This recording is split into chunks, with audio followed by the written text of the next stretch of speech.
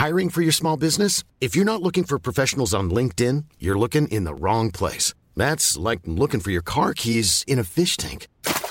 LinkedIn helps you hire professionals you can't find anywhere else, even those who aren't actively searching for a new job but might be open to the perfect role. In a given month, over 70% of LinkedIn users don't even visit other leading job sites. So start looking in the right place. With LinkedIn, you can hire professionals like a professional. Post your free job on linkedin.com/people today.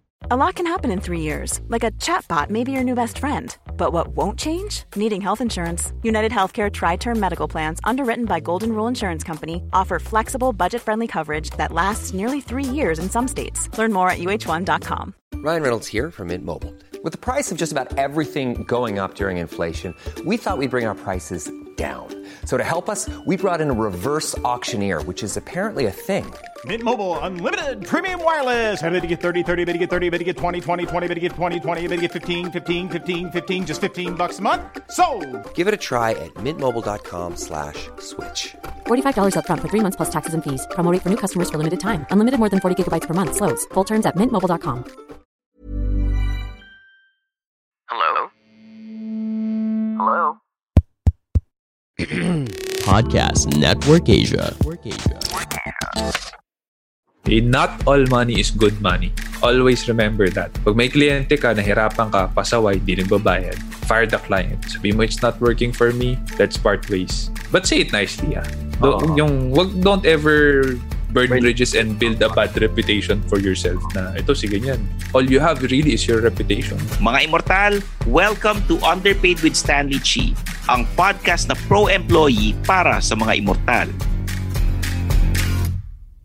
Mga Immortal, welcome to the Underpaid Podcast, ang podcast na pro-employee para sa mga Immortal. I'm your host, Stanley Chi, and in this episode, we'll talk about how to earn your first million while being an employee.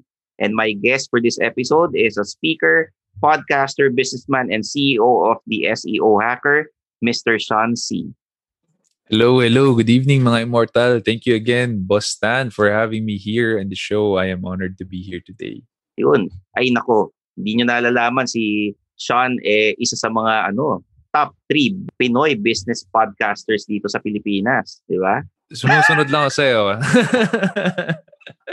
The leadership staff, di ba? Yun. Sir, eto para sa mga Immortal, hindi ko na patatagalin kasi ang dami nagsasabi na pag empleyado ka, hindi ka yumayaman. Alam mo, marami akong kilalang negosyante na hindi rin yumayaman.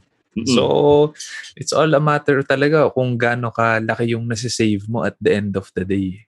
Ang mahirap kasi sa culture natin, ipit ang karamihan ng mga empleyado. Karamihan sa atin mga nagtatrabaho, ipit tayo sa gitna ng 2 generation. Yung mga anak natin or kung sino man ang sinusuportahan natin, pababa. Yung mga magulang din natin, minsan sa atin din umaasa or humihingi ng ambag. Isa yan sa mga malalaking nakakaipit ng ipon. Which is, may kasabihan nga na, it's not how much you make, it's how much you save. And sobrang totoo nun kasi kahit ang kinikita mo 1 million buwan-buwan, kung sarap pakinggan. Pero pag ang gastos mo ay 989,000, ang kinita mo nasa 11,000 lang. So, hindi pa rin siya ganun kalakihin, no? Or pag ang gastos mo 999,000, di 1,000 lang ang kinita mo. It's really not how much you make, but how much you save. And then, yung sinave mo na yun, make sure na it works for you. Okay. Sir, sabi mo, it's not how much you make, it's how much you save. Pero paano ka magsisave kung meron kang mga expenses tulad ng rent, tapos yung mga monthly bills mo, di ba? Tapos right now, work from home. Siguro yung mga electric bill natin medyo tumaas ng konti. So, nakatipid tayo sa pamasahe, which is malaking bagay, pati yung pagkain sa labas. Di ba?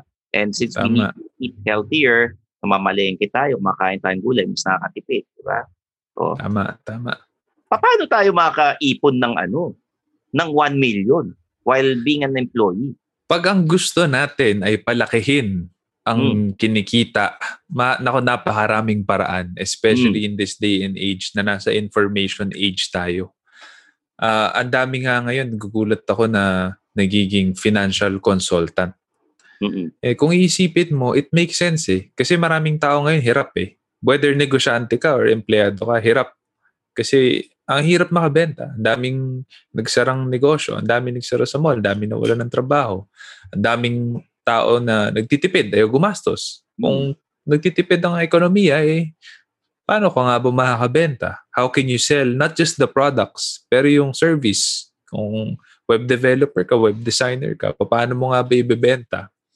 So, for me, ang number one mo na kailangan i-develop talaga is yung sarili mo Because even if you're very, very good in, for example, coding, napakalaking bagay nun ngayon kasi not bad ang sweldo ng mga programmer. I would know, I'm in the digital marketing industry. Pero hindi ka naman marunong magbenta ng sarili mo, ng skill set mo.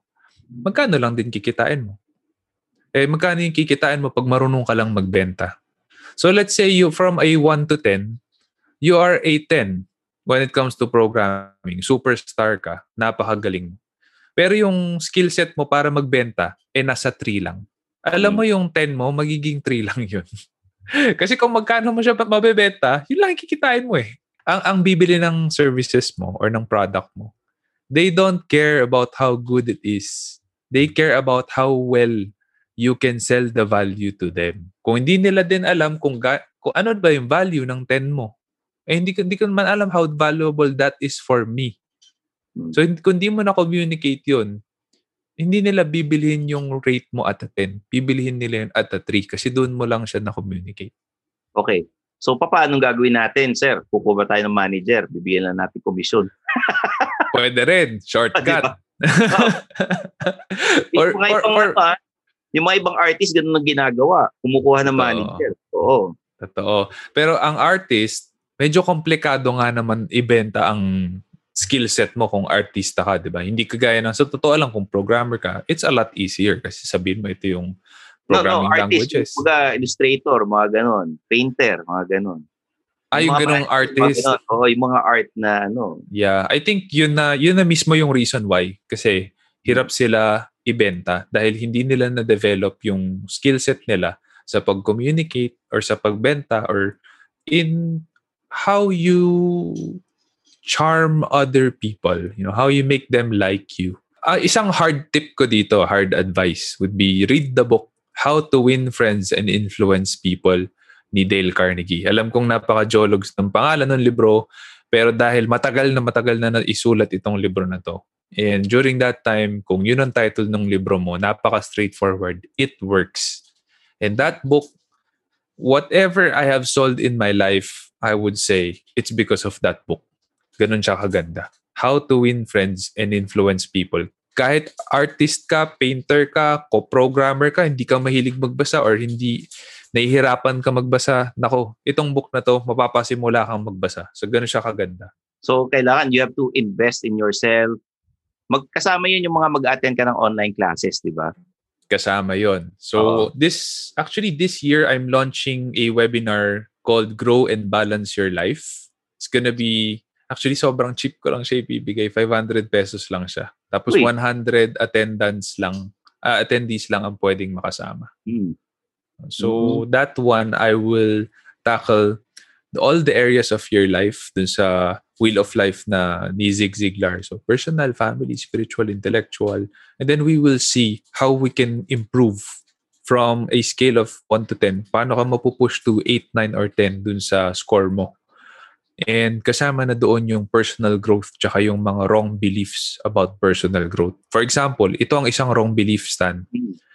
Maraming tao ngayon, kaya hindi sila nagfo-focus on growing themselves because they think growth is automatic. Dahil lumaki tayo from being a baby to a toddler to a young adult or a teenager to an adult, and nakita natin, automatic lang siya. Matulog ka, kumain ka, huminga ka, lalaki ka.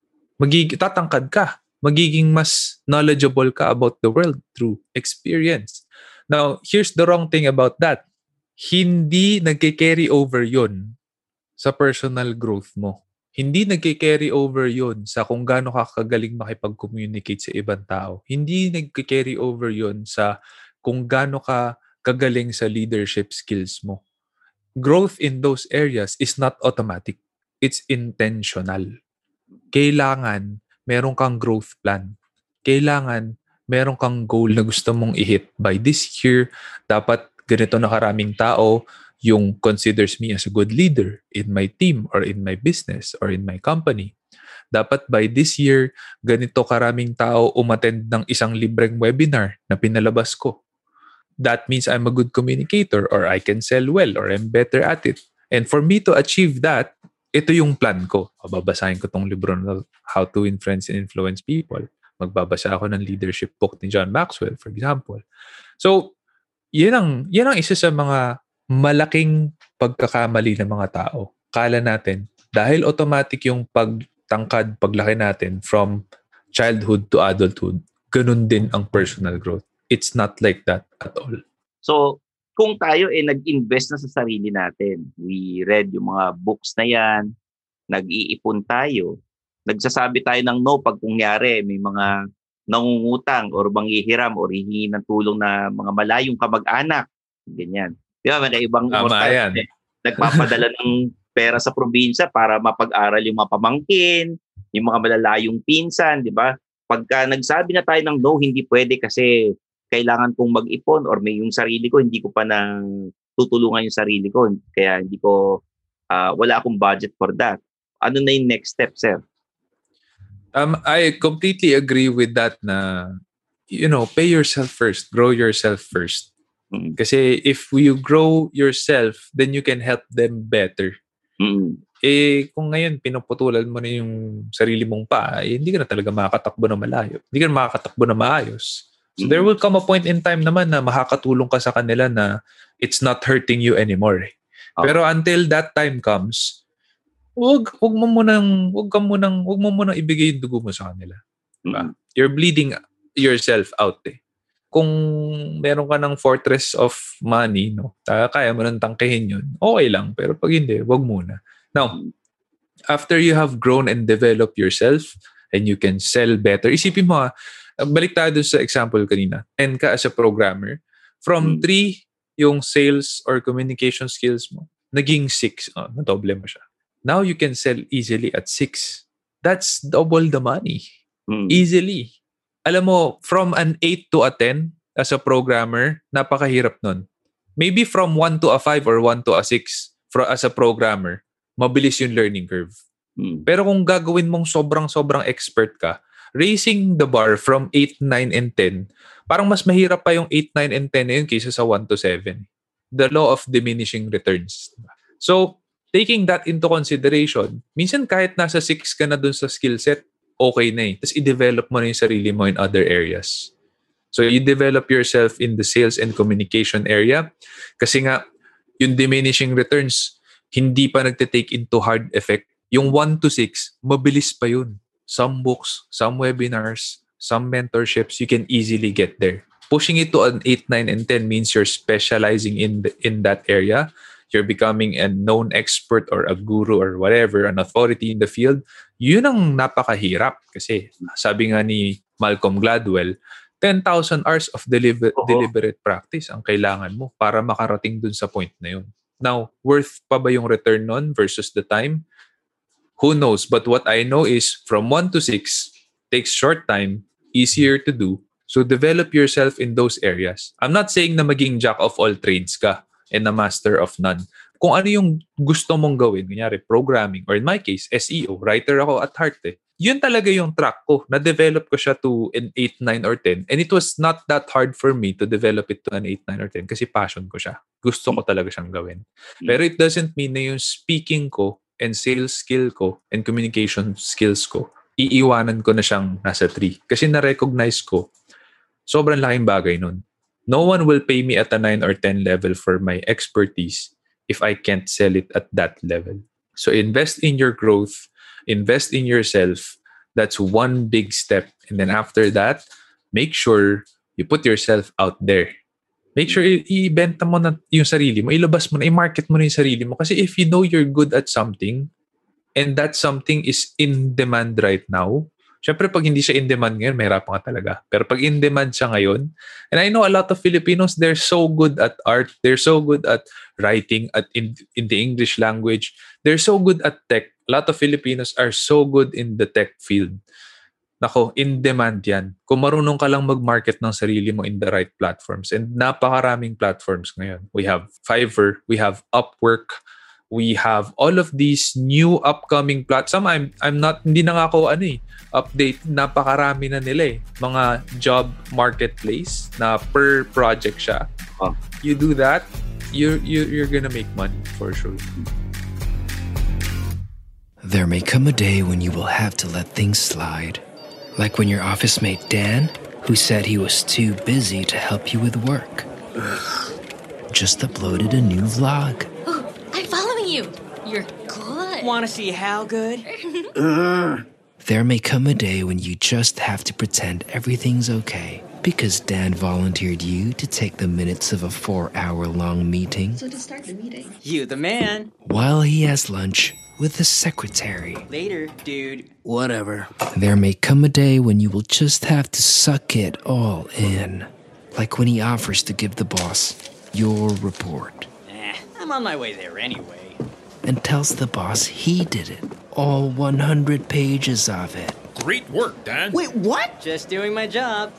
There may come a day when you will just have to take it all in. Like when he tells your biggest Japanese client that the Zen garden, that one that took you a month to make, very, very good though, was his labor of love. Just another day in the office, right, buddy? You dirty son of a bitch! There may come a day when you will realize that your office mate Dan is full of shit. But there will never be a day when you have to smell actual shit. Messy Bessie, be Poo Light Spray. Because we know you're dealing with too much shit already. So baka hindi lang 1 million na maipon nila pagka ganun. Basta wag lang nilang yung very drastic yung lifestyle, biglang, lumaki sweldo ko. Pupunta na ako kung saan-saan, tsaka kung ano na bibiling ko. Yung sapatos ko dati na na local, bibili na ako na imported. Yan ang mga traps Mga traps yan Oh. Usual traps. So, you have to go back to why do you want to make that 1 million? Ito kung ang goal mo lang, basta maka 1 million ako, okay na. Promise, gagastusin mo yun sa mga bagay na hindi importante. That kind of goal is empty, it's hollow, butas, walang laman. Kailangan may laman yung goal mo na 1 million For example, gusto ko maka 1 million kasi i-invest ko yun sa stock market para lumaki siya ng 8 to 12% per annum. Or gusto ko maka 1 million kasi I want to insure myself, one of my parents, so that secure kami. Pag may nangyari, hindi kami mag-aalala or hindi kami mahihirapan. Worthy goal yun. Pag wala kang worthy goal, the world will tell you where to spend the money and you will believe it. And syempre, pwede natin sabihin sa kanila na pag na-reach nyo na yung 1 million na target ninyo, mangarap kayo uli ng ibang goal. Halimbawa, naka 1 million ka na. O di, mag 1 million ka ulit. Kasi may iba ka naman paggagastusan. Halimbawa, gusto mong bumili ng isang bahay, townhouse, condo unit for yourself para hindi ka na nagre-rent. O syempre, naka 1 million ka na, mag 1 million ka ulit. Di ba? Tama. Tuloy-tuloy lang yan. Kasi pag hindi na kayo nangarap na makaipon yung target na goal ninyo, wala na, magiging tamad na kayo, hindi na kayo mamomotivate. Di ba? Tama. And maliit ang 1 million sa townhouse. Minsan sa condo nga, kulang pa siya. Pero that is an example na did you have a worthy goal to stand on my own 2 feet, have my own place, have my own space. A worthy goal yun. That's an investment. By all means, go for it. Pag yan ang target mo. And tama yung sinabi mo, Stan, you have a higher goal than just 1 million. Honestly, pag na-reach nyo na yung 1 million, tapos nagtatanong na kayo na, magkano ba yung ganito? Magkano ba yung ganyan? Kasi magtatanong ka lang kung magkano yung mga yon, yung mga bahay, townhouse, condo at kotse. Pag may 1 million ka na malalaman mo. Napakaliit pala ng 1 million. Maliit pala ng 1 million. Dapat pala ang tinarget ko 5 million. Tapos, yes. The 5 million right now is parang studio type lang ata. Oo, depende kung saan. Pero tama yung sinasabi mo. Parang studio type. Marirealize nyo na hindi ganun kalaki yung 1M. At marirealize nyo rin na madali pa lang makaipon ng 1M. Kaya mga immortal, sana huwag kayo masyadong magastos. Di ba, lifestyle check, Sir Sean? Can you tell me nung nag-iipon kayo, sabi mo sa akin, nagko-commute ka dati. Saan mo binabudget? Halimbawa, may sweldo ka na 20,000. Saan doon yung tinatago mo yung hindi mo ginagastos? Magkano ron? Pag kaya ko talagang hindi gastusin yung pera, hindi ko talaga ginagastos eh. So, nag-take ako ng test yung RMP kung tawagin, Risk Motivation Profile. Certified Master na ako ngayon. Pero nung tinake ko yung test, na-find out ko dun, yung desire ko for saving, one of the 16 basic desires of a human being is saving. Yung desire ko sa kanya is in the highest spectrum. So, ang ibig sabihin nun, I like to save money and I also like collecting things. Yun. So, hindi ibig sabihin na mahilig ka lang mag-save ng pera. Kasi pag mahilig kang mangolekta ng mga bagay, minsan makalat ka or minsan nangongolekta ka ng kagaya ng mga laruan sa likod ko, mapapagastos ka rin. Pero dahil I don't spend needlessly, I was able to invest. No, yun ang the best kasi at the end of ang retirement naman is all about making your money work for you. Diba? Making your money work for you. Kahit tulog ka, yung pera mo, nagtatrabaho, kumikita, may interest ka, you can live off of that interest. Kaya mong mabuhay, kaya mong sustentuhan sarili mo dun sa interest. Ngayon, usually, if you're gonna make your money work for you, you risk your money. Sila yung nagbubuhat Sila yung nandun sa construction site Sila yung pwedeng mabagsakan ng napakalaking red day sa stock market. No? So, risk siya. May risk siya. Pero that's the goal. Even business people, lahat ng mga negosyante gustong mag-retire. No one in his right mind or her right mind thinks na I want to work until I die. Wala. We all want to retire someday. And retirement means you have something going on for you financially that's making money so you can sustain yourself. And usually that's investing. So whatever I save, I invest. And those investments, dahil maaga ako nag-save and invest nag-start. So ngayon, I have some investments na working for me. That's not my bread and butter. I don't use that for my expenses. So whatever money my investments have made, I reinvest it again. Or I let it compound lang. Ganun ang ginagawa ko. So, it doesn't matter na 20,000 lang yung salary ko dati. Somewhere there, actually kulang-kulang 19,000 lang yung take home ko sa HP nun Pero, it's not about how much money is left but really having that frugal mindset na lahat ng kaya kong i-save ko. Kasi kung ano yung nasi-save ko, kayang kumita pa nun para sa akin. So, ang ganda nung combination nung tinake mo yung test. You like saving and you like collecting. Di ba? So, parang iniisip mo, nagko-collect ako ng pera. At nagko-collect ako ng paper assets. Nagko-collect ka ng pera. I-invest mo yan di ba? So, one way to earn yung 1 million is bukod sa mag-sideline, you invest in yourself, matuto magbenta para, syempre, pag maniningil ka, mas malaki, di ba? Yung mag-invest ka tapos yung side hustle mo. Importante yan, no? And yung side hustle natin, kailan natin pwedeng sabihin na nalugi ako? Siyempre, pag nalugi ka sa side hustle mo, medyo masakit dahil you're also an employee. Ano yung mindset na dapat nating isipin pagka yung nalugi? Try ba tayo ulit? O pahinga muna, pag-aralan natin kung ano yung saan tayo nagkamali, tsaka tayo sumubok ulit? Or lumipat tayo ng ibang field, business tayo ng ibang klase naman.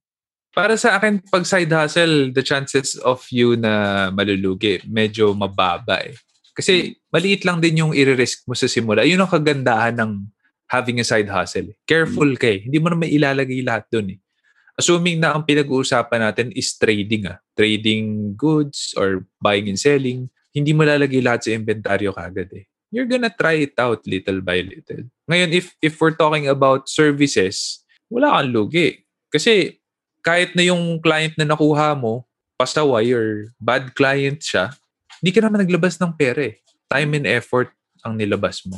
So, let's say hindi nagbayad ng tama or pasaway yung client. ilang beses pinalitan yung terms mo.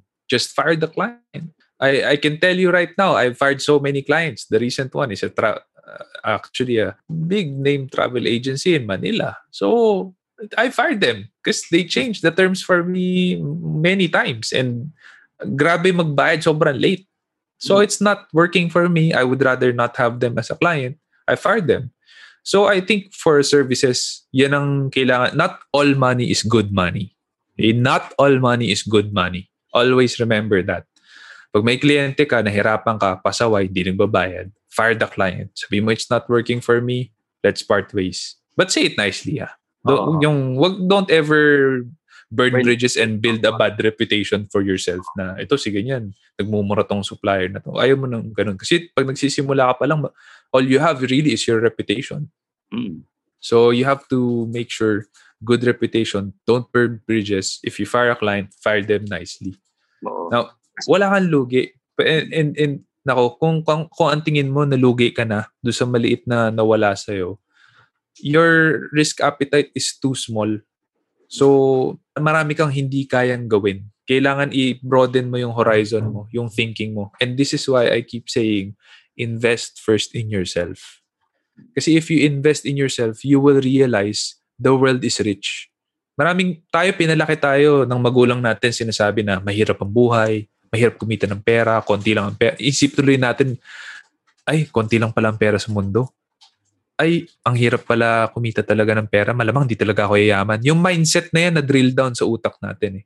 But if you read the book Rich Dad Poor Dad by Robert Kiyosaki, makikita nyo paano mag-isip ang mga mayayaman, kaya sila lalong yumayaman. At makikita nyo paano mag-isip ang mga kagaya natin middle class or mahirap, paano tayo pinalaki. Kaya lalo talaga tayo magiging mahirap.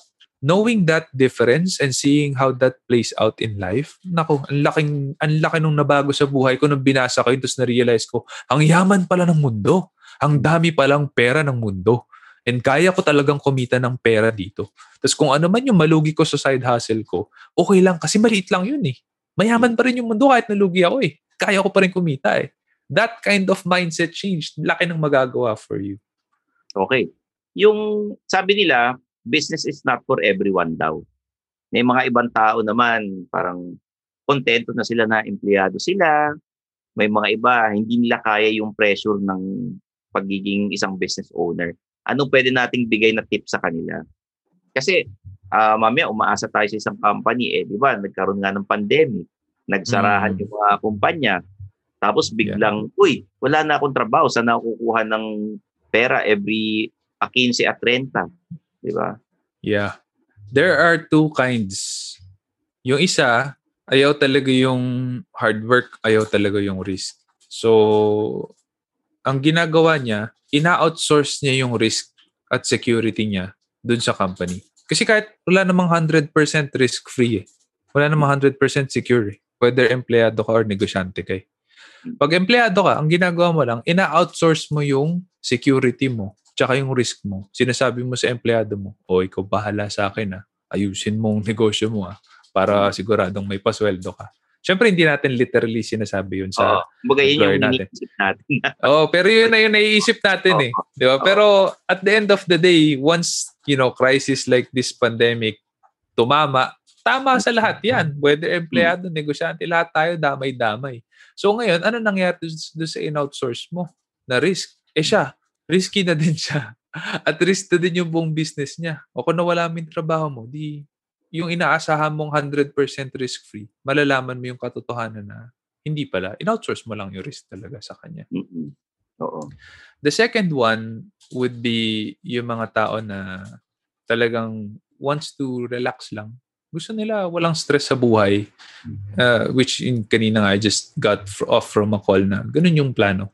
Gusto lang niyang maging employee kasi ayaw niya ng stress. Which is, may mga kilala naman akong ganun. I can't say it's wrong. Diba? Kasi depende yan sa priority mo eh. Kung ang gusto mo at the end of your life, fulfilled ka naman by living a stress-free life, more time with your family, more time for yourself, doing the things you want, by all means, nasa sayo na yon, diba? That's what makes you fulfilled. Hindi mo passion, hindi mo drive, hindi mo strong desire yung pagiging entrepreneur or pagiging successful or significance na nakilala yung pangalan mo, for achieving something big, nasa sayo na yun. Now, for those naman na gusto talaga, alam mo yun, gusto talaga nila mag-try magnegosyante and ready sila i-tackle yung stress, yung risk, yung sakit ng ulo, yung sleepless nights, yung working on the weekends. Ang kailangan mo maintindihan, yung word na entrepreneur comes from the French word entreprendre, which means risk taker. Literally, you're risking your life. You're risking your life. Kung empleyado ka, you're not. Yan naman ang maganda. Kasi kung empleyado ka, hindi ka magma-money out ng malaki. Tapos wala kang burn rate eh.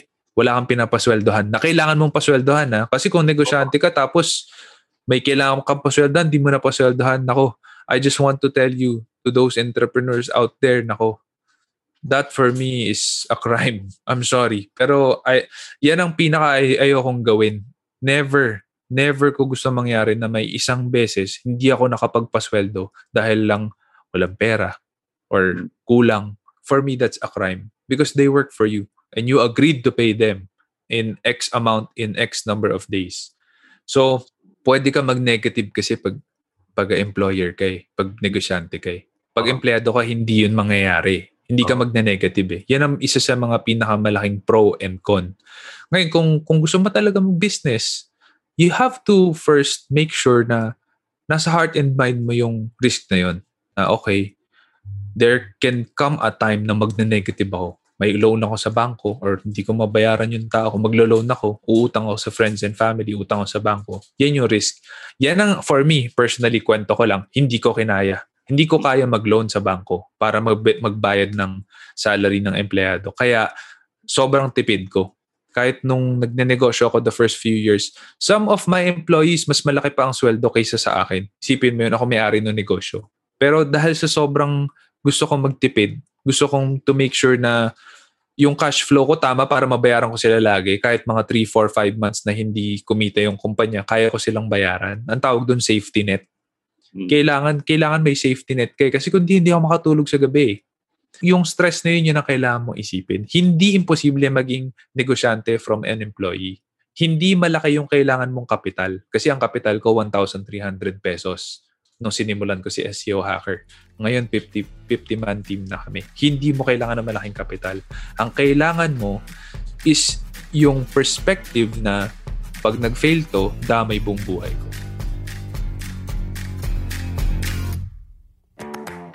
Hello, this is Agnes Hervasio, CEO at MDI Novare Technologies. Come listen to My Digital Impact, where I talk about customer experience obsession with fellow business leaders, about relatable moments on customer excellence, and teachable experiences on customer service. My Digital Impact is available wherever you listen to your podcasts, powered by Podcast Network Asia. Check us out after listening to this one. Okay. So, kaya pala ang daming may mga negosyante na sinasabi lang, minsan hindi kami makatulog kasi hindi kumikita yung negosyo namin kasi ang iniintindi nila yung mga pinapasweldo nila. Kasi umaasa yung mga pamilya nila sa kumpanya mo.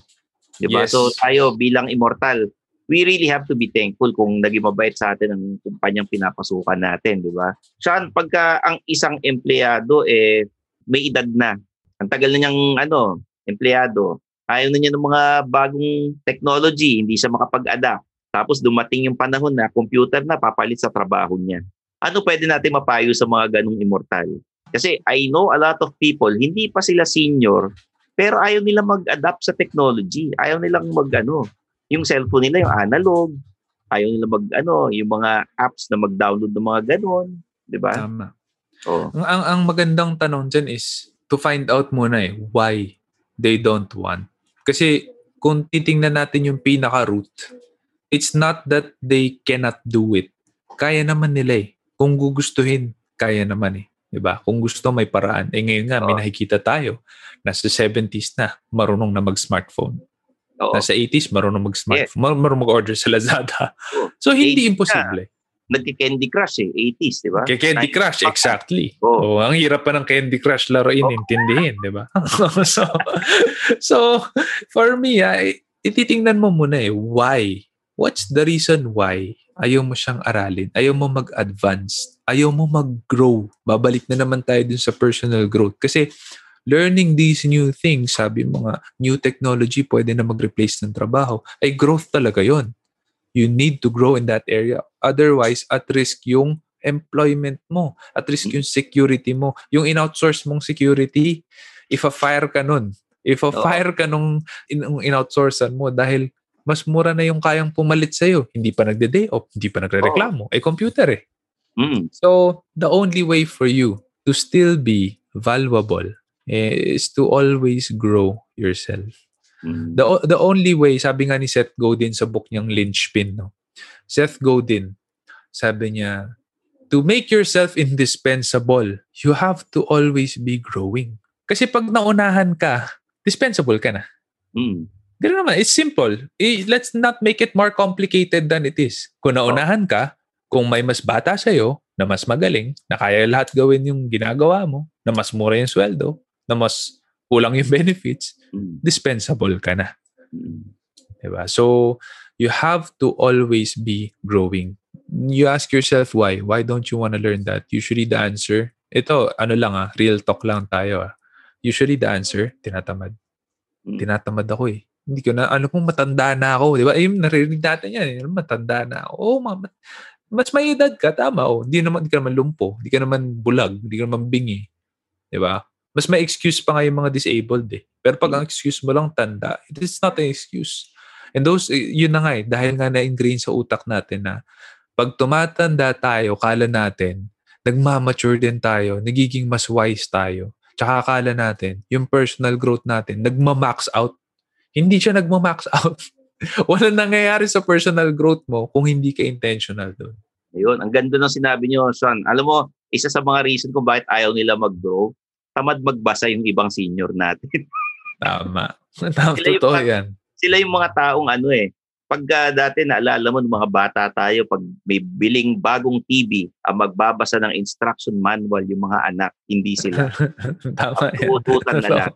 Diba? Totoo yan. Pa yung channel, bakit walang signal yung channel? Naalala mo, time na yun?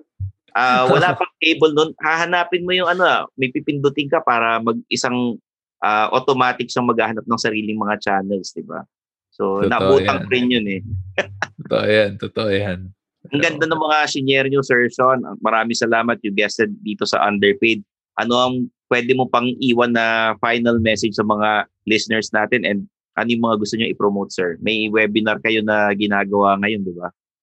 Meron, pero hindi ko pa nalalaunch yung landing page eh. So, and ayoko din naman i-hard promote sa inyo na kayo mga nakikinig. Ngayon, kung talagang interesado kayo to grow yourself, na maybe you realize something in listening to this episode, the first thing na lang na gawin natin, get in touch with me sa LinkedIn or sa Discord or Facebook page ko. I answer naman mga messages there.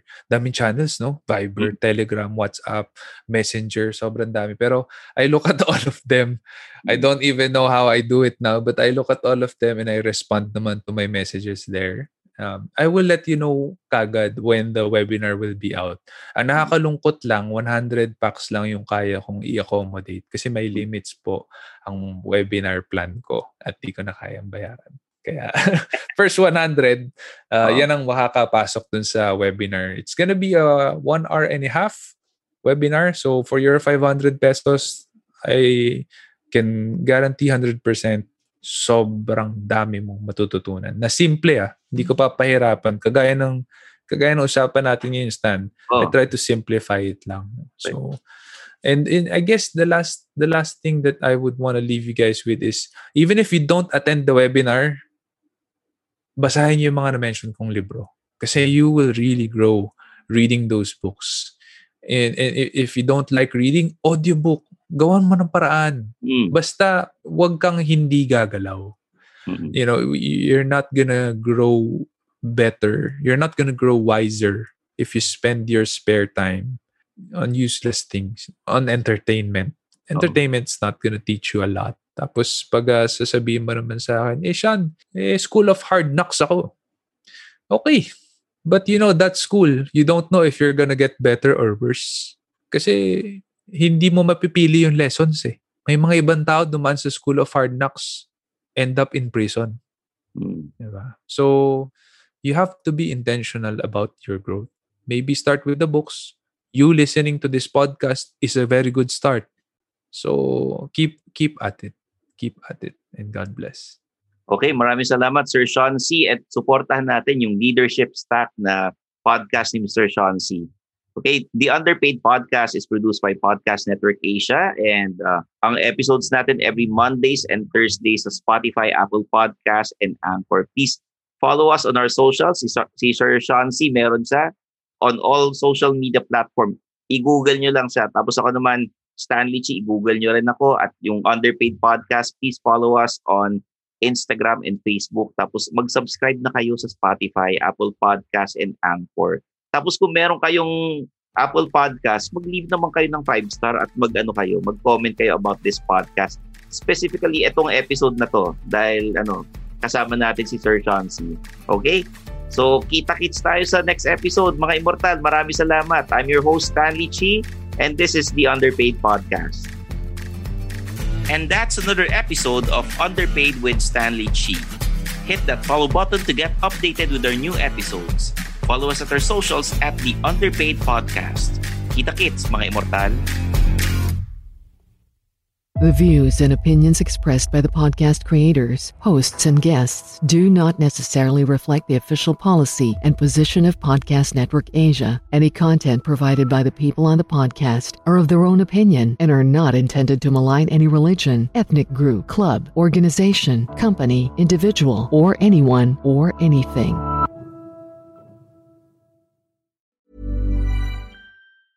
Planning for your next trip? Elevate your travel style with Quince. Quince has all the jet-setting essentials you'll want for your next getaway, like European linen, premium luggage options, buttery soft Italian leather bags, and so much more. And is all priced at 50 to 80% less than similar brands. Plus, Quince only works with factories that use safe and ethical manufacturing practices. Pack your bags with high-quality essentials you'll be wearing for vacations to come with Quince. Go to quince.com/pack for free shipping and 365-day returns. Even when we're on a budget, we still deserve nice things. Quince is a place to scoop up stunning high-end goods for 50 to 80% less than similar brands. They have buttery soft cashmere sweaters starting at $50, luxurious Italian leather bags, and so much more. Plus, Quince only works with factories that use safe, ethical, and responsible manufacturing. Get the high-end goods you'll love without the high price tag with Quince. Go to quince.com/style for free shipping and 365-day returns.